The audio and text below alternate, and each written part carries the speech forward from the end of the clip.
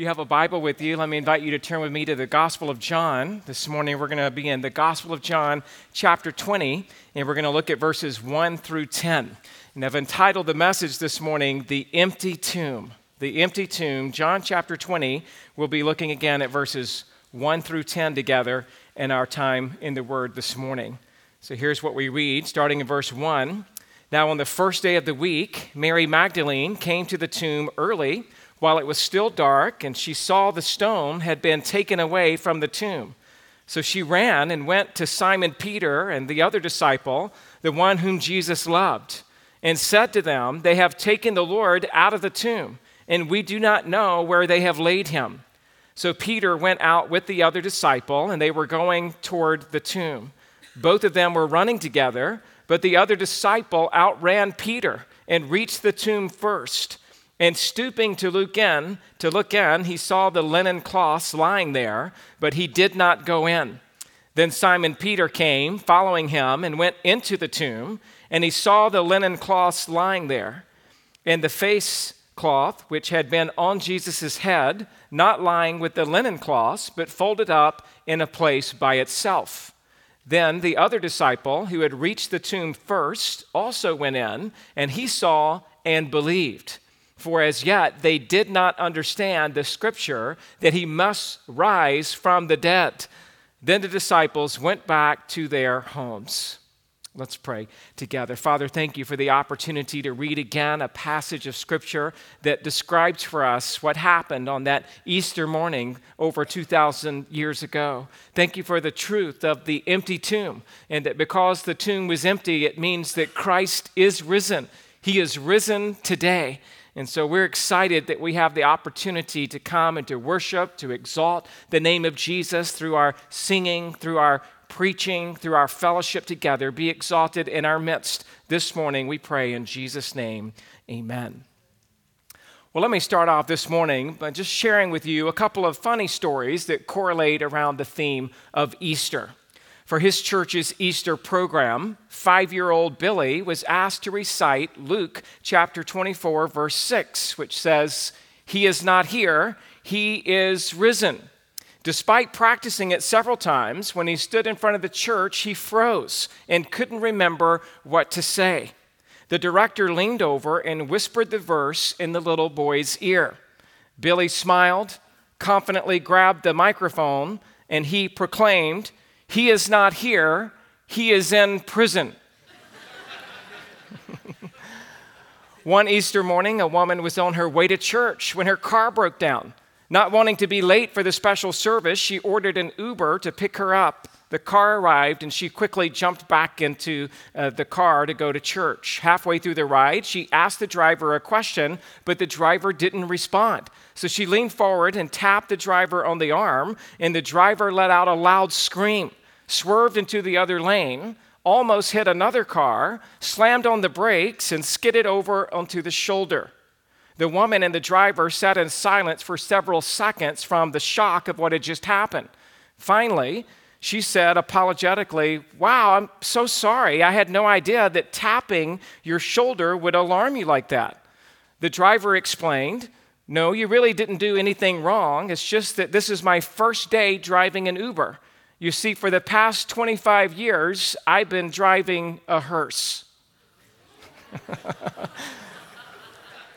A man took a vacation to Israel with his wife and mother-in-law. During their time in the Holy Land, his mother-in-law unexpectedly passed away. The following day, the son-in-law met with the local undertaker to discuss the funeral plans. In cases like these, there are a couple options to choose from, the undertaker explained. You can ship the body home for $10,000, or you can bury her in the Holy Land for just $250. The man took a moment to think about it, and then he announced his decision to ship her home. The undertaker, intrigued by his decision, said, "That's an interesting choice. Can I ask you why you would pay the $10,000 to ship your mother-in-law home when you can easily bury her here for $250? The man promptly replied, "About 2,000 years ago, a man died and was buried here. 3 days later, he rose from the dead, and I just can't take that chance." Those are just funny things to think about, but it just reminds us that Easter changes everything. It changes how we think. It changes how we live. It changes decisions that we make. And did you know that the actual thought of Easter is actually older than the resurrection itself? The resurrection of Jesus Christ has been more than hinted at throughout the Bible. It has been announced. It has been foreshadowed. It has been proclaimed.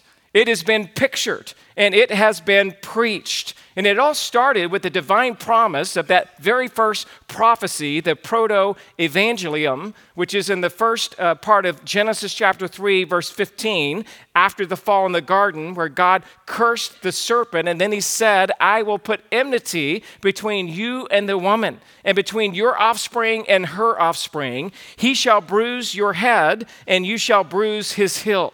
And we call this the proto-evangelion. It's the first declaration of the gospel. And for the rest of human history, there would be a fight between man and the devil. There would be a fight even between the God-man, Jesus Christ, and he would conquer Satan with a death blow to his head, but only after Satan would bruise Christ's heel.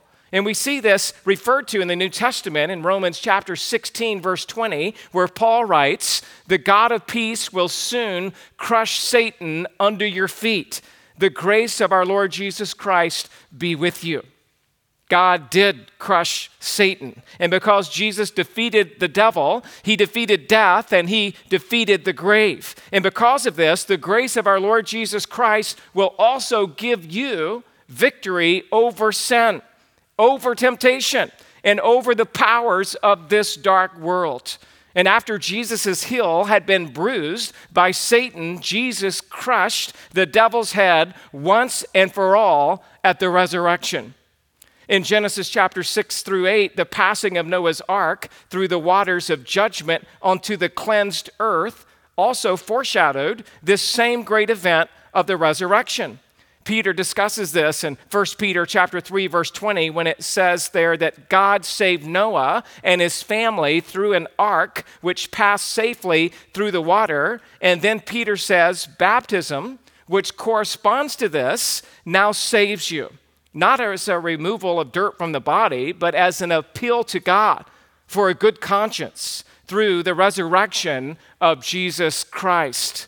And so we see the resurrection there in the ark of Noah. We also see the resurrection again a little bit later in the deliverance of Isaac from the altar after God had told Abraham to sacrifice Isaac 3 days before in Genesis 22, verse 4. We learn of Abraham's faith and of a future resurrection in Hebrews 11:19, where it says that he considered that God was able to even raise him, referring to Isaac, from the dead, from which, figuratively speaking, he did receive him back.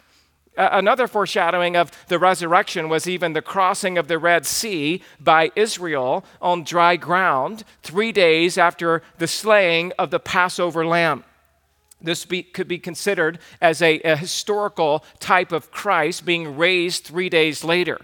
In Romans 6:4, it says, we were buried, therefore, with him by baptism into death, in order that just as Christ was raised from the dead by the glory of the Father, we too might walk in newness of life.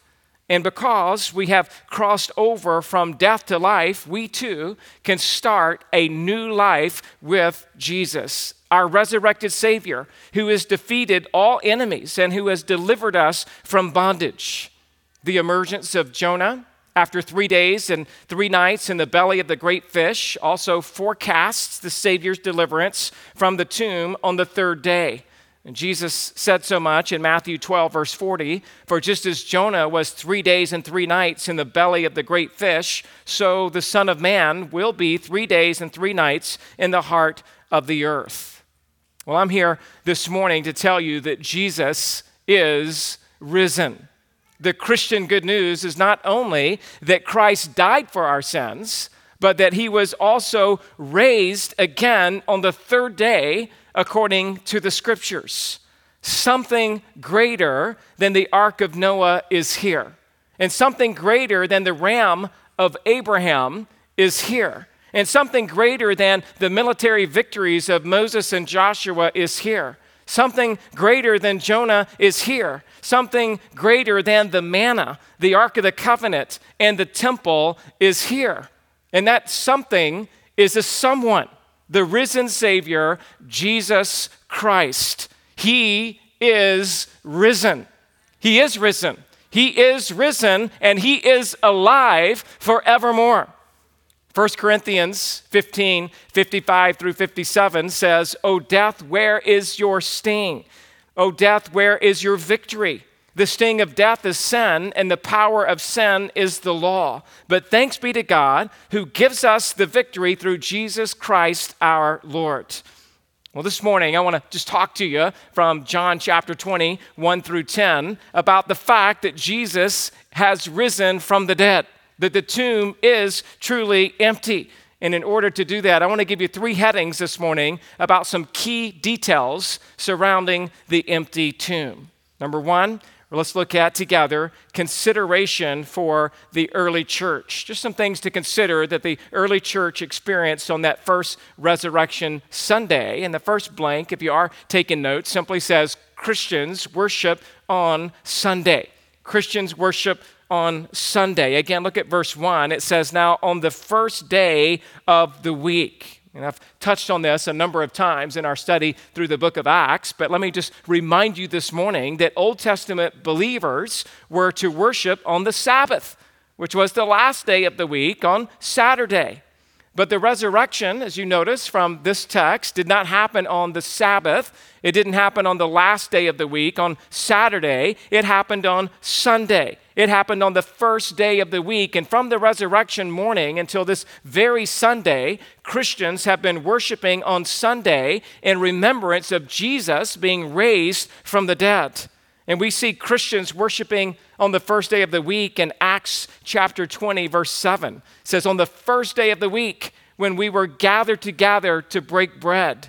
We see it again in 1 Corinthians 16, verse 2. On the first day of every week, each of you is to put something aside.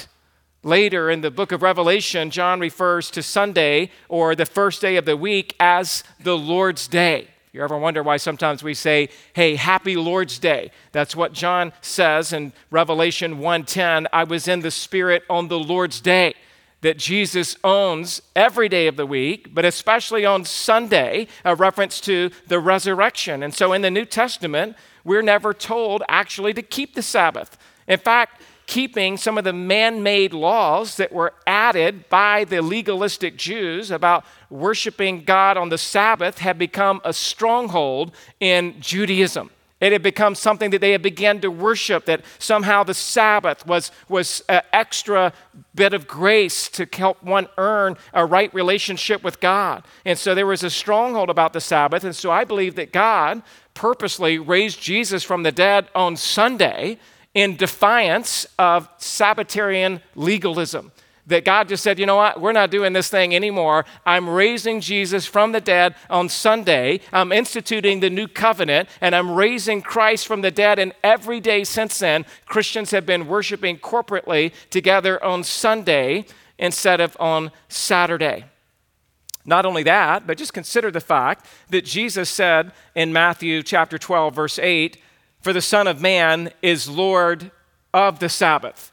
So he was never in subjection to the Sabbath. He's Lord over the Sabbath. Jesus created the Sabbath. Jesus did good words of healing, good works of healing on the Sabbath. And Jesus observed the Sabbath. And then Jesus fulfilled the Sabbath. Jesus is now our rest.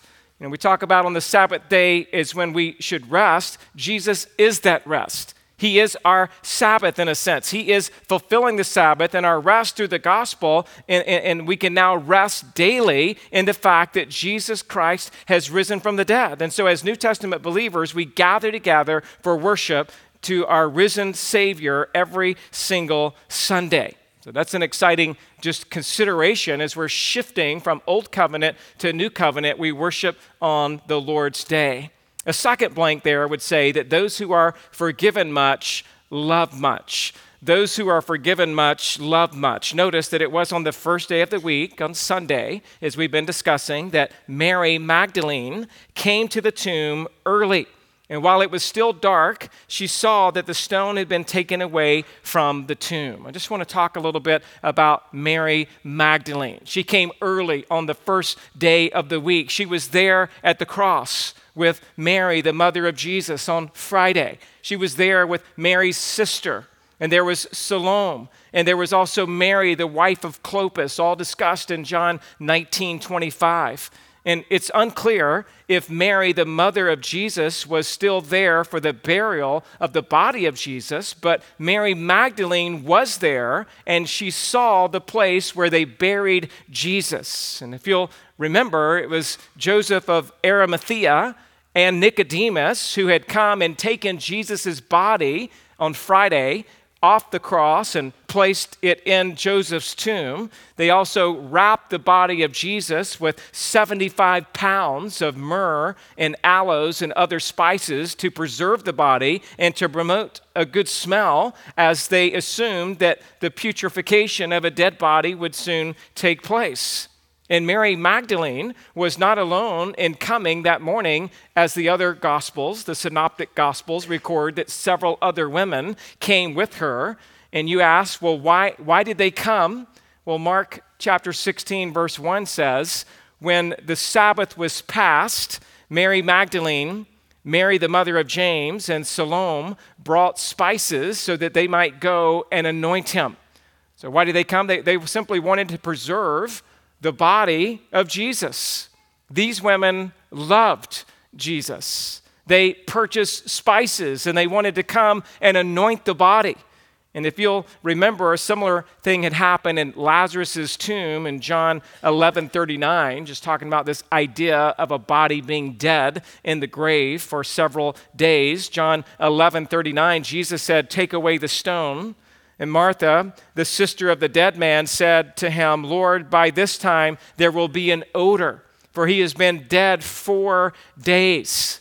And so just a little historical reminder there. These ladies are thinking, with the death of Jesus being in the grave now for the 3rd day, certainly they would have thought something like, let's go and show our care, and let's show our consideration for Christ's body. Let's go and let's anoint him.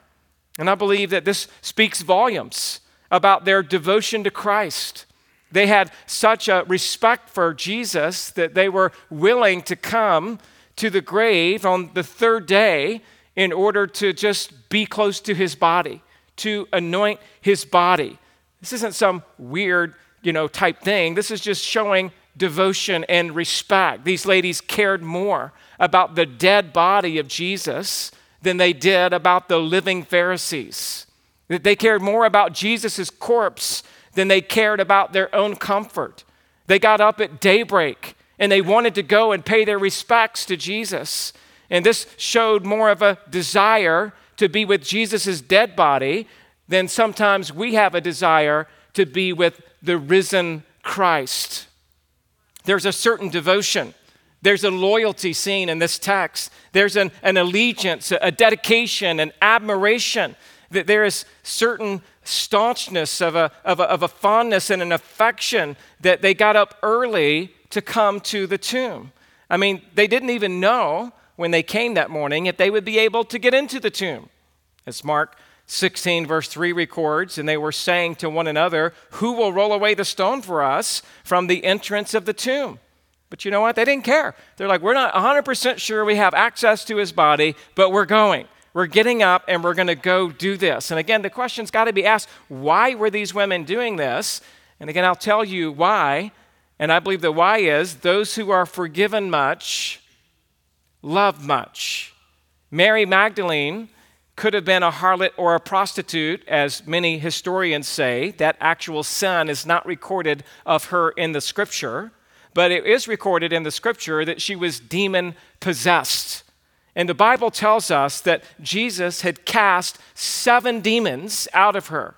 And so I would say that Mary Magdalene knew what it was like to be in bondage to the devil. And she knew what it was like to be free. And she knew what it was like to be a slave to her own sin. And she knew what it was like to be a servant of Christ. In fact, Jesus tells us about this principle that those who have been forgiven much love much in Luke chapter 7. Turn there with me if you will. Luke chapter 7, verse 41 and following. Jesus speaks again of this very principle. Those who have been forgiven much love much. He says in Luke 7:41, a certain moneylender had two debtors. One owed 500 denarii and the other 50. When they could not pay, he canceled the debt of both. Now, which one of them will love him more? Simon answered, the one, I suppose, for whom he canceled the larger debt. And he said to him, you have judged rightly. So there in that passage, we see that Jesus is simply making the point that the one who had the larger debt and had that debt canceled out will likely love more than the one who had the smaller debt. This is the very principle that he's stating. The one who had 500 denarii of debt would likely love the person who canceled the debt more than the person who only had 50 denarii of debt. And then look at verse 44, Luke 7. Then turning toward the woman, he said to Simon, do you see this woman? I entered your house, and you gave me no water for my feet. But she has wet my feet with her tears and wiped them with her hair.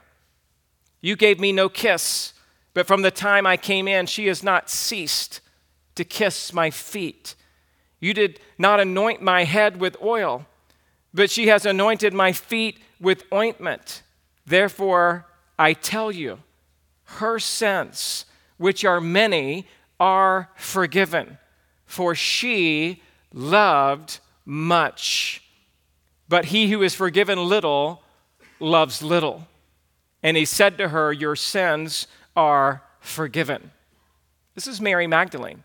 This is a woman who understood the depravity of her sin, who understood the stronghold that Satan had over her life.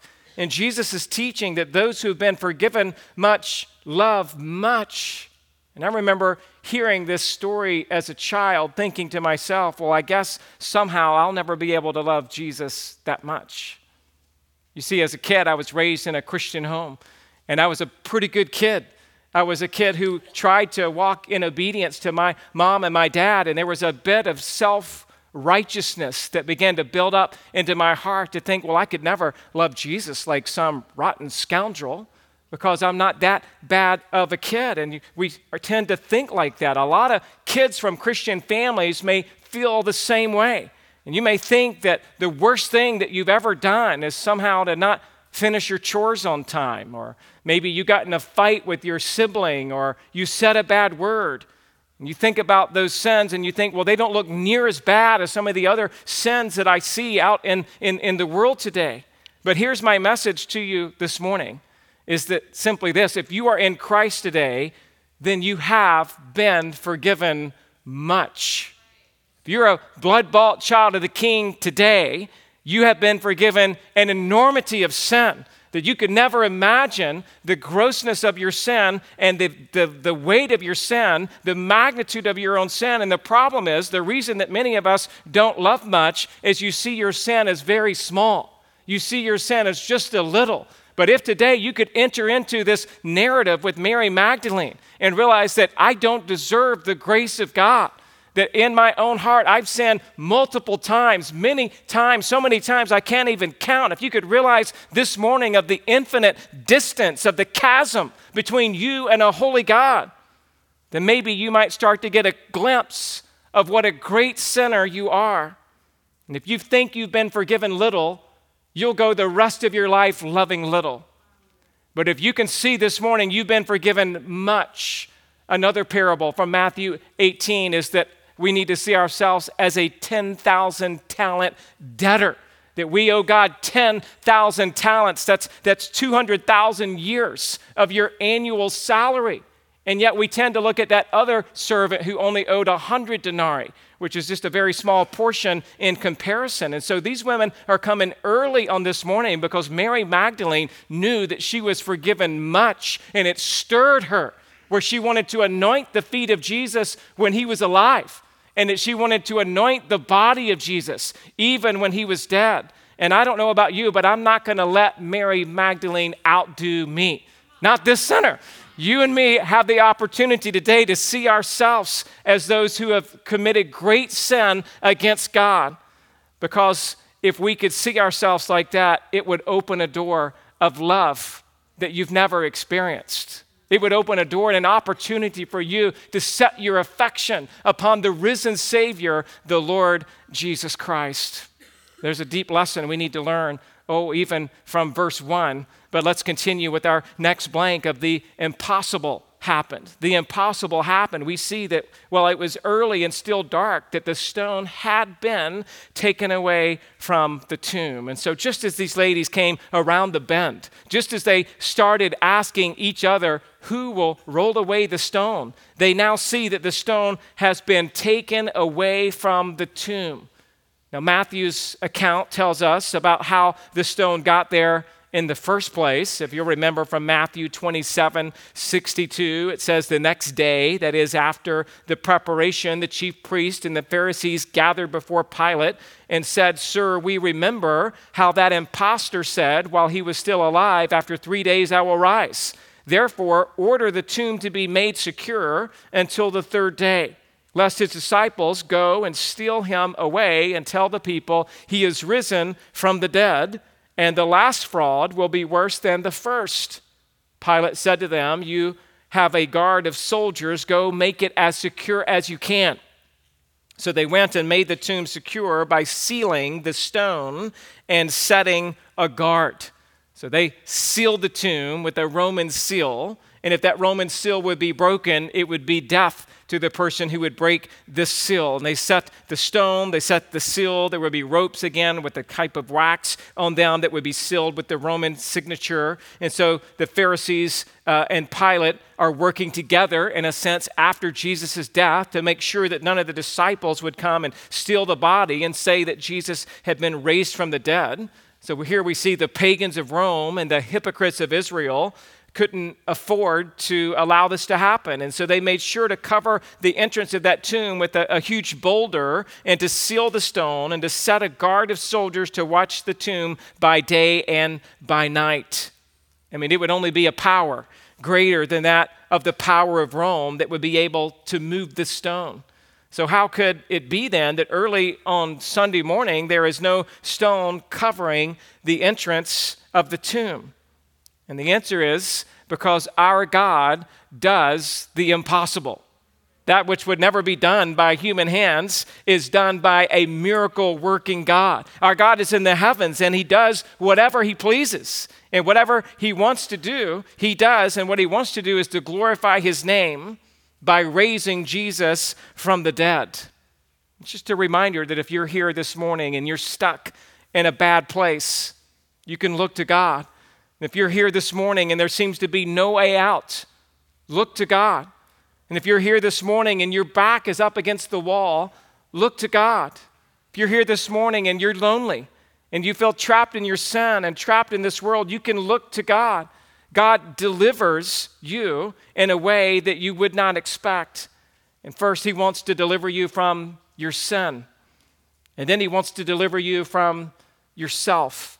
And then whether or not he delivers the situation you're in is important. That's up to God, but it's more important to him that he's building your character and that he's developing in you patient endurance and that he's completing in you what you're lacking. And so these are just some reflections we can have from verse 1. And so now that we've kind of considered the body of Christ, let's look at our second heading, number 2, the confusion about what happened to Christ. In verse 2, your next blank, did someone take the body? So she ran and went with Simon Peter and the other disciple and the one whom Jesus loved and said to them, "They have taken the Lord out of the tomb, and we do not know where they have laid him." So here in verse 2, Mary is presuming that they have taken the Lord out of the tomb, that Jesus' body was not there. And so her first thought is that they picked up the body and laid it somewhere else. But as we just read in Matthew 27, the Pharisees and Pilate were working together, so they wouldn't have moved the body. They wanted to keep the body there in the tomb. The last thing that they wanted was for the body to be taken out of the tomb. And that's why they had the tomb sealed with the soldiers guarding the entrance. And it would have brought Pilate great comfort to know that he wouldn't have to deal with the stressful trial of Jesus anymore. It would have brought the Pharisees a great amount of relief to know that they wouldn't have to debate Jesus in public anymore, or to face the crowds anymore, or somehow explain away his miracles anymore. The authorities did not take the body. They wanted the body to stay in the grave forever. Did the disciples take the body? Well, that's not what the scripture teaches. The disciples actually all fled when Jesus was arrested. Only John was even bold enough to be at the foot of the cross. The disciples were now in hiding, as they all were considered as outlaws for associating with Jesus. It wasn't the disciples that first showed up at the tomb on that morning. It was these women. These beautiful women who wanted to adore Christ in the body. The disciples were still afraid. They're still hiding at this moment. They weren't even planning to go on the tomb that day until Mary Magdalene had to run and tell them what was happening. And it is significant, I believe, that the first witnesses of the resurrection of Christ were believing women. Among the unbelieving Jews that day, the testimony of women was not always held in high regard. In fact, the Jewish rabbis had said, quote, "It is better that the words of the law be burned than be delivered to a woman." And so we see in that Jewish type of mentality, that goes obviously way off the script of what the scripture ever says, but they didn't have a lot of respect for women. And so Mary Magdalene and the other women that were with her had an incredible message. They had a more powerful message than that of the law, for they knew that their Savior was alive. And women, I believe, are fantastic witnesses of the gospel of Christ. We know that women are on equal footing with men, as we're created equal in our value and our dignity before God. And so let's listen to what they have to say, and let's be blessed by their testimony. And it's here in verse 2 that they're saying, he's not in the tomb.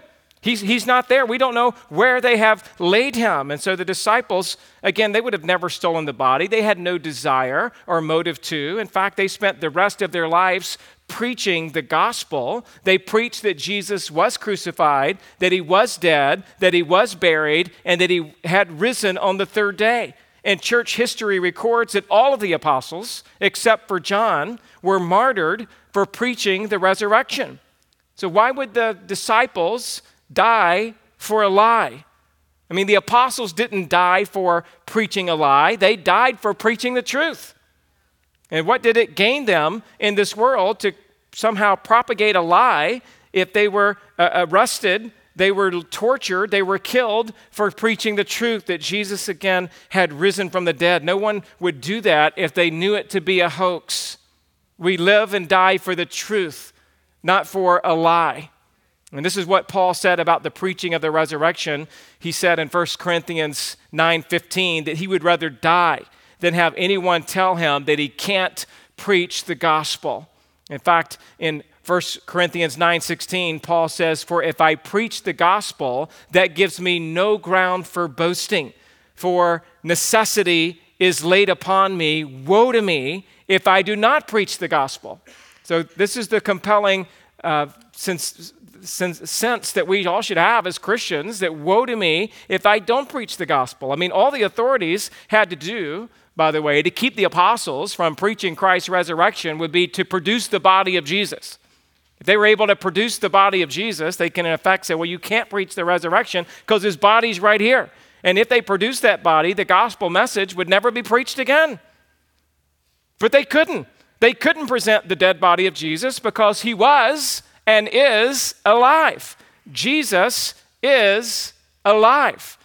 And Paul said this about Jesus in 1 Corinthians 15, verse 4 through 8, that he was buried and that he was raised on the third day in accordance with the scriptures, and that he had appeared to Cephas, that's Peter, then to the 12. Then he appeared to more than 500 brothers at one time, most of whom are still alive, though some have fallen asleep. Then he appeared to James, then to all the apostles. Last of all, as to one untimely born, he appeared also to me. Paul referencing there the road to Emmaus where his own conversion happened. And so we know from Scripture that Jesus made bodily appearances to all the apostles, to all the disciples, and more than 500 others on one day, and then to Paul years later. So what changed the apostles from being afraid? They're not at the foot of the cross, except for John. They're not at the tomb on the third day till Mary Magdalene came to get them. What changed them from being afraid to being bold? What changed the apostles from running away to standing up and preaching Christ in the town square? What changed the apostles from arguing over their place in the kingdom or just simply preaching the kingdom? What kept them from doing that was they were afraid. And now they believe in the resurrection. The resurrection changes everything. It changed everything for them, and it can change everything for you. It can change everything for you right here, right now, in this very service, that if you were to set your eyes upon the risen Christ, everything would change for you. And we see in verses 3 through 7 what was in the tomb. We're saying the body of Christ wasn't there. What was in the tomb? Verses 3 through 7, where we read, Peter went out with the other disciple, and they were going toward the tomb, both of them running together. But the other disciple outran Peter and reached the tomb first. And stooping to look in, he saw the linen cloths lying there, but he did not go in. Then Simon Peter came, following him, and he went into the tomb, and he saw the linen cloths lying there, and the face cloth, which had been on Jesus' head, not lying with the linen cloths, but folded up in a place by itself. So verses 3 through 7 record how Peter and John is the other disciple here in this text. They began to head to the tomb after getting word from Mary Magdalene. And somewhere along the way, as they're heading toward the tomb, they just break out into a full headlong sprint. John got there first. Maybe John was just a faster runner. Any of you guys named John? Maybe he's just a faster runner. Maybe it was because John was younger. Presumably, he was around 17 to 19 years old. We know Peter to be a more aged fisherman. So John might have been faster. John might have been younger. Maybe it was because John knew exactly where the tomb was. John was there, remember, on the day Jesus died and they took the body down and placed it in the tomb. Peter wasn't there at the foot of the cross. So John got there first. And he stooped and he looked in, the text says. And in the tomb, he saw linen cloths lying there. Now, if the body was taken, just think about this logically for just a moment. If the body was taken, why were the linen cloths, which had been wrapped around the body of Jesus, why would they have still been in the tomb? In fact, when Peter got there, he went right in and saw not only the linen cloths, but he saw the face cloth, which had been on Jesus' head, and it was folded up neatly and placed in a different area by itself. This doesn't really sound like the scene of a grave robbery. First of all, why would the grave robbers take the corpse out of the linen clothes? Do you know how gross that would be to take a naked and decaying dead body that's going through putrefaction out of those cloths? That would have been disgusting. What thief would have done that? Or why was the face cloth folded up in a place by itself? Whenever there has been a burglary, rarely is the thief concerned about cleaning up after himself, right? You see it on the movies. You enter a room and it's like all the drawers are pulled out and the clothes are everywhere, furniture's turned over, glass is broken. You leave a mess behind you. They don't take time. Thieves don't take time to tidy up. So I would say, unlike Lazarus, who needed some help getting out of the tomb, and probably needed some help getting out of his grave clothes, I would say here Jesus needed no help whatsoever. Jesus' resurrected and glorified body simply passed through the linen wrappings. On at least 2 other occasions, Jesus was able to enter a room where the door had been locked, and presumably by passing through the wall is how that happened.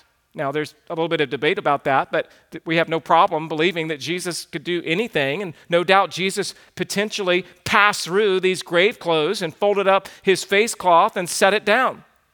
And oh, by the way, Jesus didn't need the stone to be rolled away so that he could get out of the tomb. He would have been able to pass through the tomb as well. The stone was rolled away so that Jesus' followers could get into the tomb.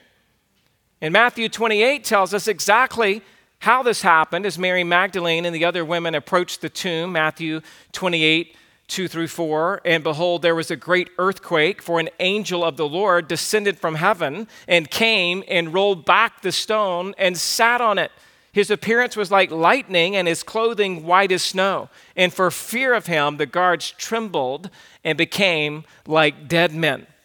Again, only something stronger than Rome could open the tomb. Only a power greater than Pilate could open the tomb. Whoever unsealed the tomb and moved away the stone shows real power. And this is the angel of the Lord that did it at God's directive. Listen to me this morning. We all, like Jesus, need to be resurrected. And the Bible says that you and I were born in our sin.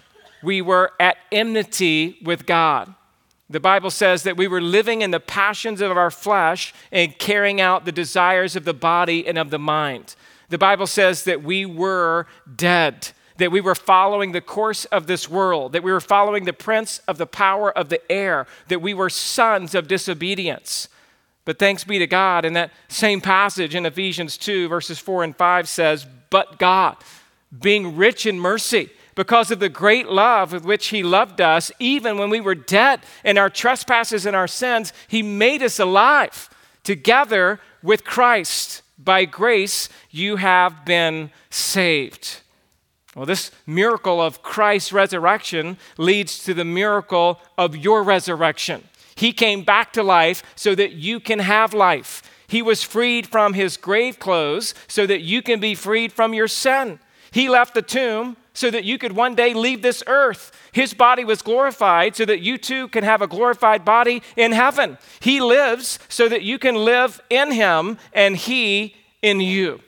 It's an amazing reflection that we have on the empty tomb this morning as we move now to our third heading, the comprehension based on Scripture and experience. Comprehension based on Scripture and experience. Look at verse 8. Your next blank says, you must see and believe.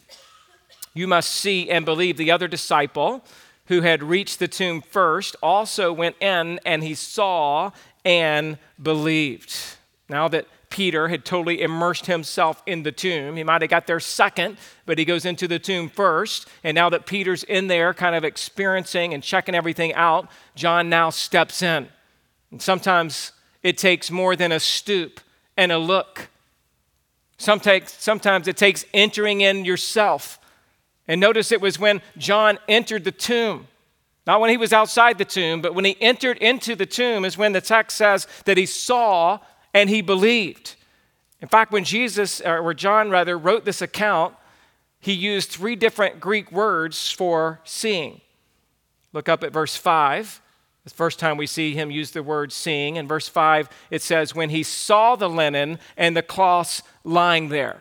Now that word in verse 5 for seeing, when he saw the cloths lying there, that verb simply means to glance in or to casually look in. And then in verse 6, when Peter entered the tomb and saw the linen cloths lying there and the face cloth, so that word in verse 6, he saw the linen cloths lying there, that word means to look carefully or to observe. The word saw here in verse 8 means to perceive with intelligent comprehension. Do you see the progression here? Just even how John's stringing together these 3 words for to see. First, John reached the tomb and he saw that it was an empty tomb and that Jesus' grave clothes were there, but this was just a glance. This was just a cursory look. Had he not fully pressed in, he might have just stopped there, just shy of really believing. But then when Peter came, he entered into the tomb and more carefully observed the cloths lying there with the face cloth folded and put in a place by itself, and he's starting to put it together with a more careful observation. And then here in verse 8, this word saw means to have comprehension, to perceive with intelligent comprehension. And so it began to dawn on John that this was real. That Jesus had really been raised from the dead, that Jesus was alive, that the resurrection has now changed everything. And the point that he's making here is that at this point, John believes. Now, I think that John was likely already converted, but this occurrence of the resurrection, this actual experience of being in the empty tomb, this moment would be what would solidify in his heart the truth of the resurrection for the rest of his life.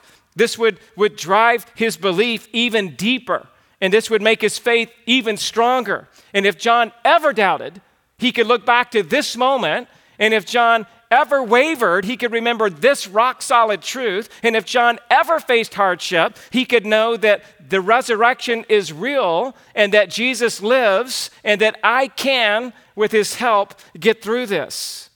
In fact, this is what John writes about in John chapter 20, verse 31, same chapter into the chapter, verse 31. But these things are written so that you may believe that Jesus is the Christ, the Son of God, and that by believing you may have life in his name. And so while you may not have been there in the tomb, I mentioned Friday night, some of us have been able to go to Israel. Maybe you've been there to where the crucifixion took place, either at the Church of the Holy Sepulchre or at the Garden Tomb. And at the Garden Tomb, you're actually able to go in. And it's a tomb that was from the first century. It's just like the tomb that Jesus would have been in. No one can say for sure that it is the tomb. In fact, there's reasons to believe that it's not the tomb, but it was like the tomb. And when you go down into the tomb, you have this whole passage just kind of coming at you. And while you may not have been able to be there, you don't have to go to Israel to be a believer in Jesus. Praise God, right? It's just a privilege for those who have been able to go. But can you imagine, even though you haven't been there, that on this day you can be seeing with your spiritual eyes? You don't have to physically be there, but I do believe there ought to be a moment in your life where you have had a similar experience where you saw God for who he was and you saw the risen Christ through the scripture and you believed. There's got to be a point where you progress in your own cursory look at faith, deeper observance of faith, to now intelligent comprehension of faith. Jesus died for me, that he has now been raised from the dead. And that you could have that deep in your heart where the Bible talks about how the Holy Spirit bears witness with your spirit that you are a child of God. And there needs to be some type of moment of belief. And this is what we're getting at with this passage, that verse 9, that you need the Holy Spirit to enable you to understand.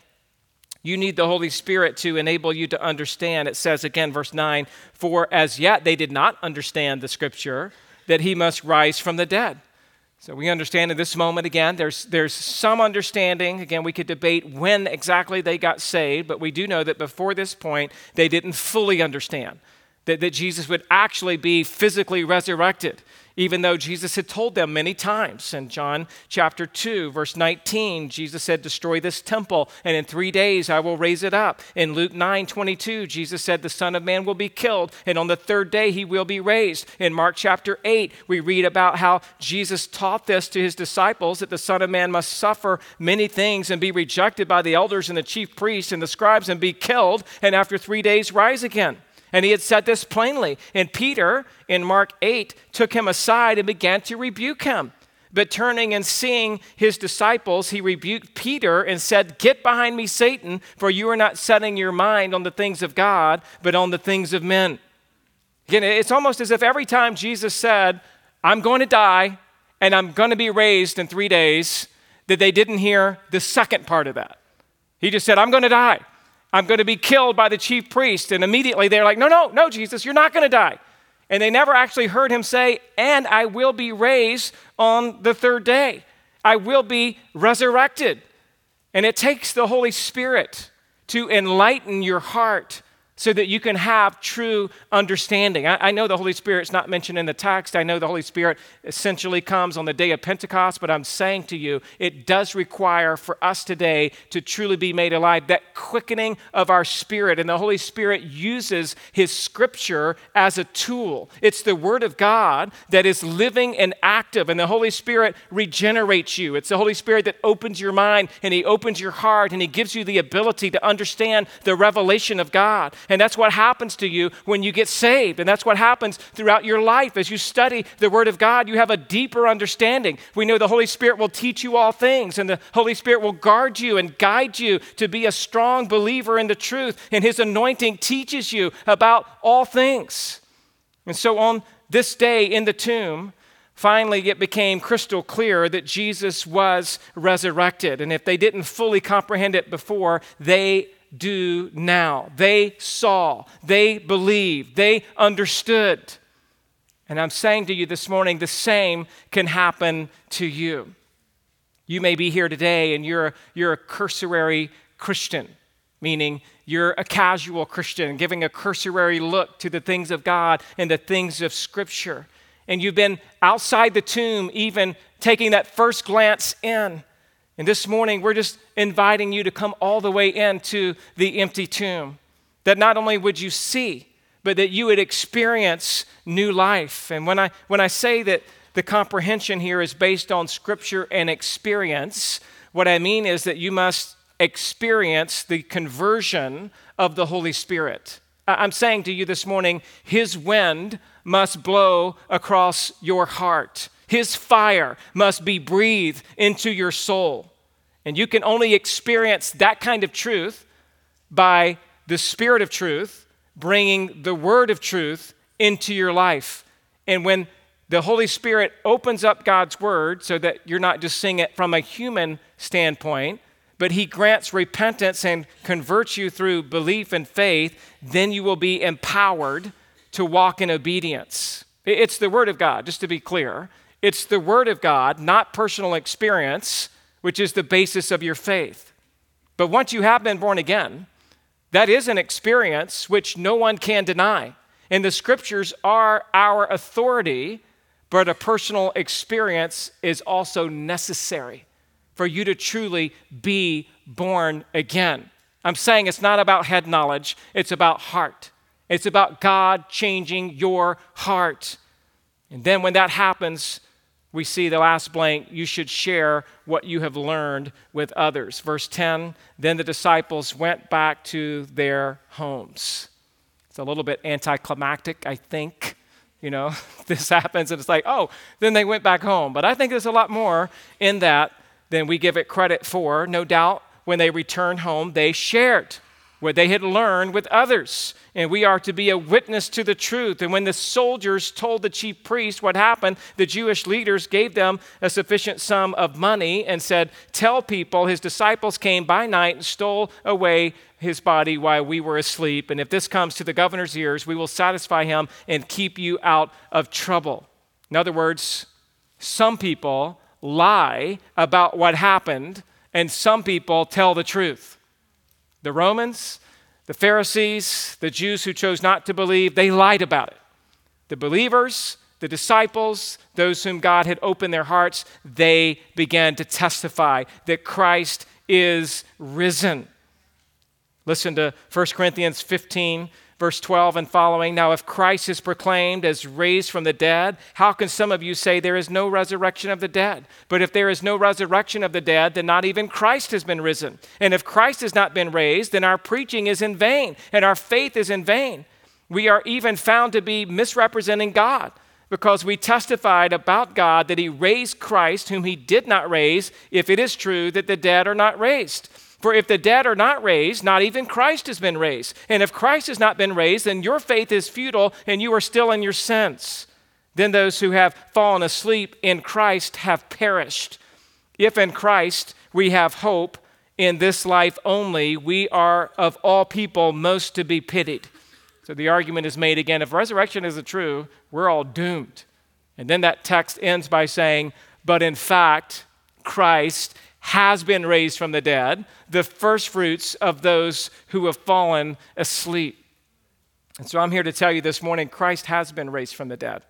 Your life is futile without knowing the power of the resurrection.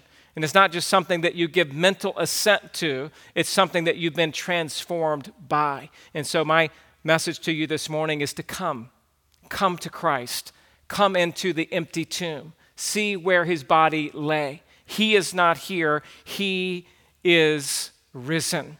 And before you leave today, after we sing our last song, we'll have a few people standing right over here. We would love to talk with you about how you could come into the tomb, how you could see the fact that Christ is not here. He's risen. He reigns in heaven and in the hearts of His people. And if you're a believer this morning, don't you see how the resurrection changes everything?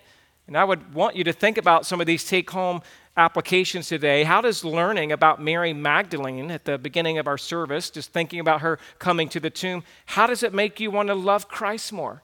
I hope that you'll think about, to him who has been forgiven much, he'll love much. What a beautiful lesson we can learn from that truth. Or number two, why do so many people want to explain away the resurrection? What is your best explanation of the resurrection?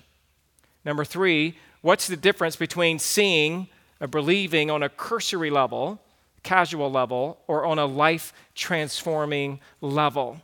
If you believe, if you've seen, if you've experienced, it ought to radically transform you. So I pray that God would help us learn all the lessons that he wants us to learn this morning from our study of the empty tomb. Let's pray together. Father, thank you for this morning. Thank you for the opportunity to be in your word together, to see a familiar passage of Scripture, to make maybe some new observations or just new insight. We pray your Spirit would speak through your word into our hearts from the text today in ways that would encourage us, in ways that would challenge us, in ways that would help us experience a deeper love for the Lord Jesus Christ. May we not be outdone in the sense of we would recognize the depth of our sin and our depravity. And as we see the beauty and the power of the resurrection, it would cause us to love you much. We have been forgiven much. We do want to love much. And I pray that you would do that work in our hearts by your Spirit through your word in a way that we could talk about it, reflect on it, encourage one another with these words that Jesus Christ has been raised from the dead. We pray it in Jesus' name. Amen.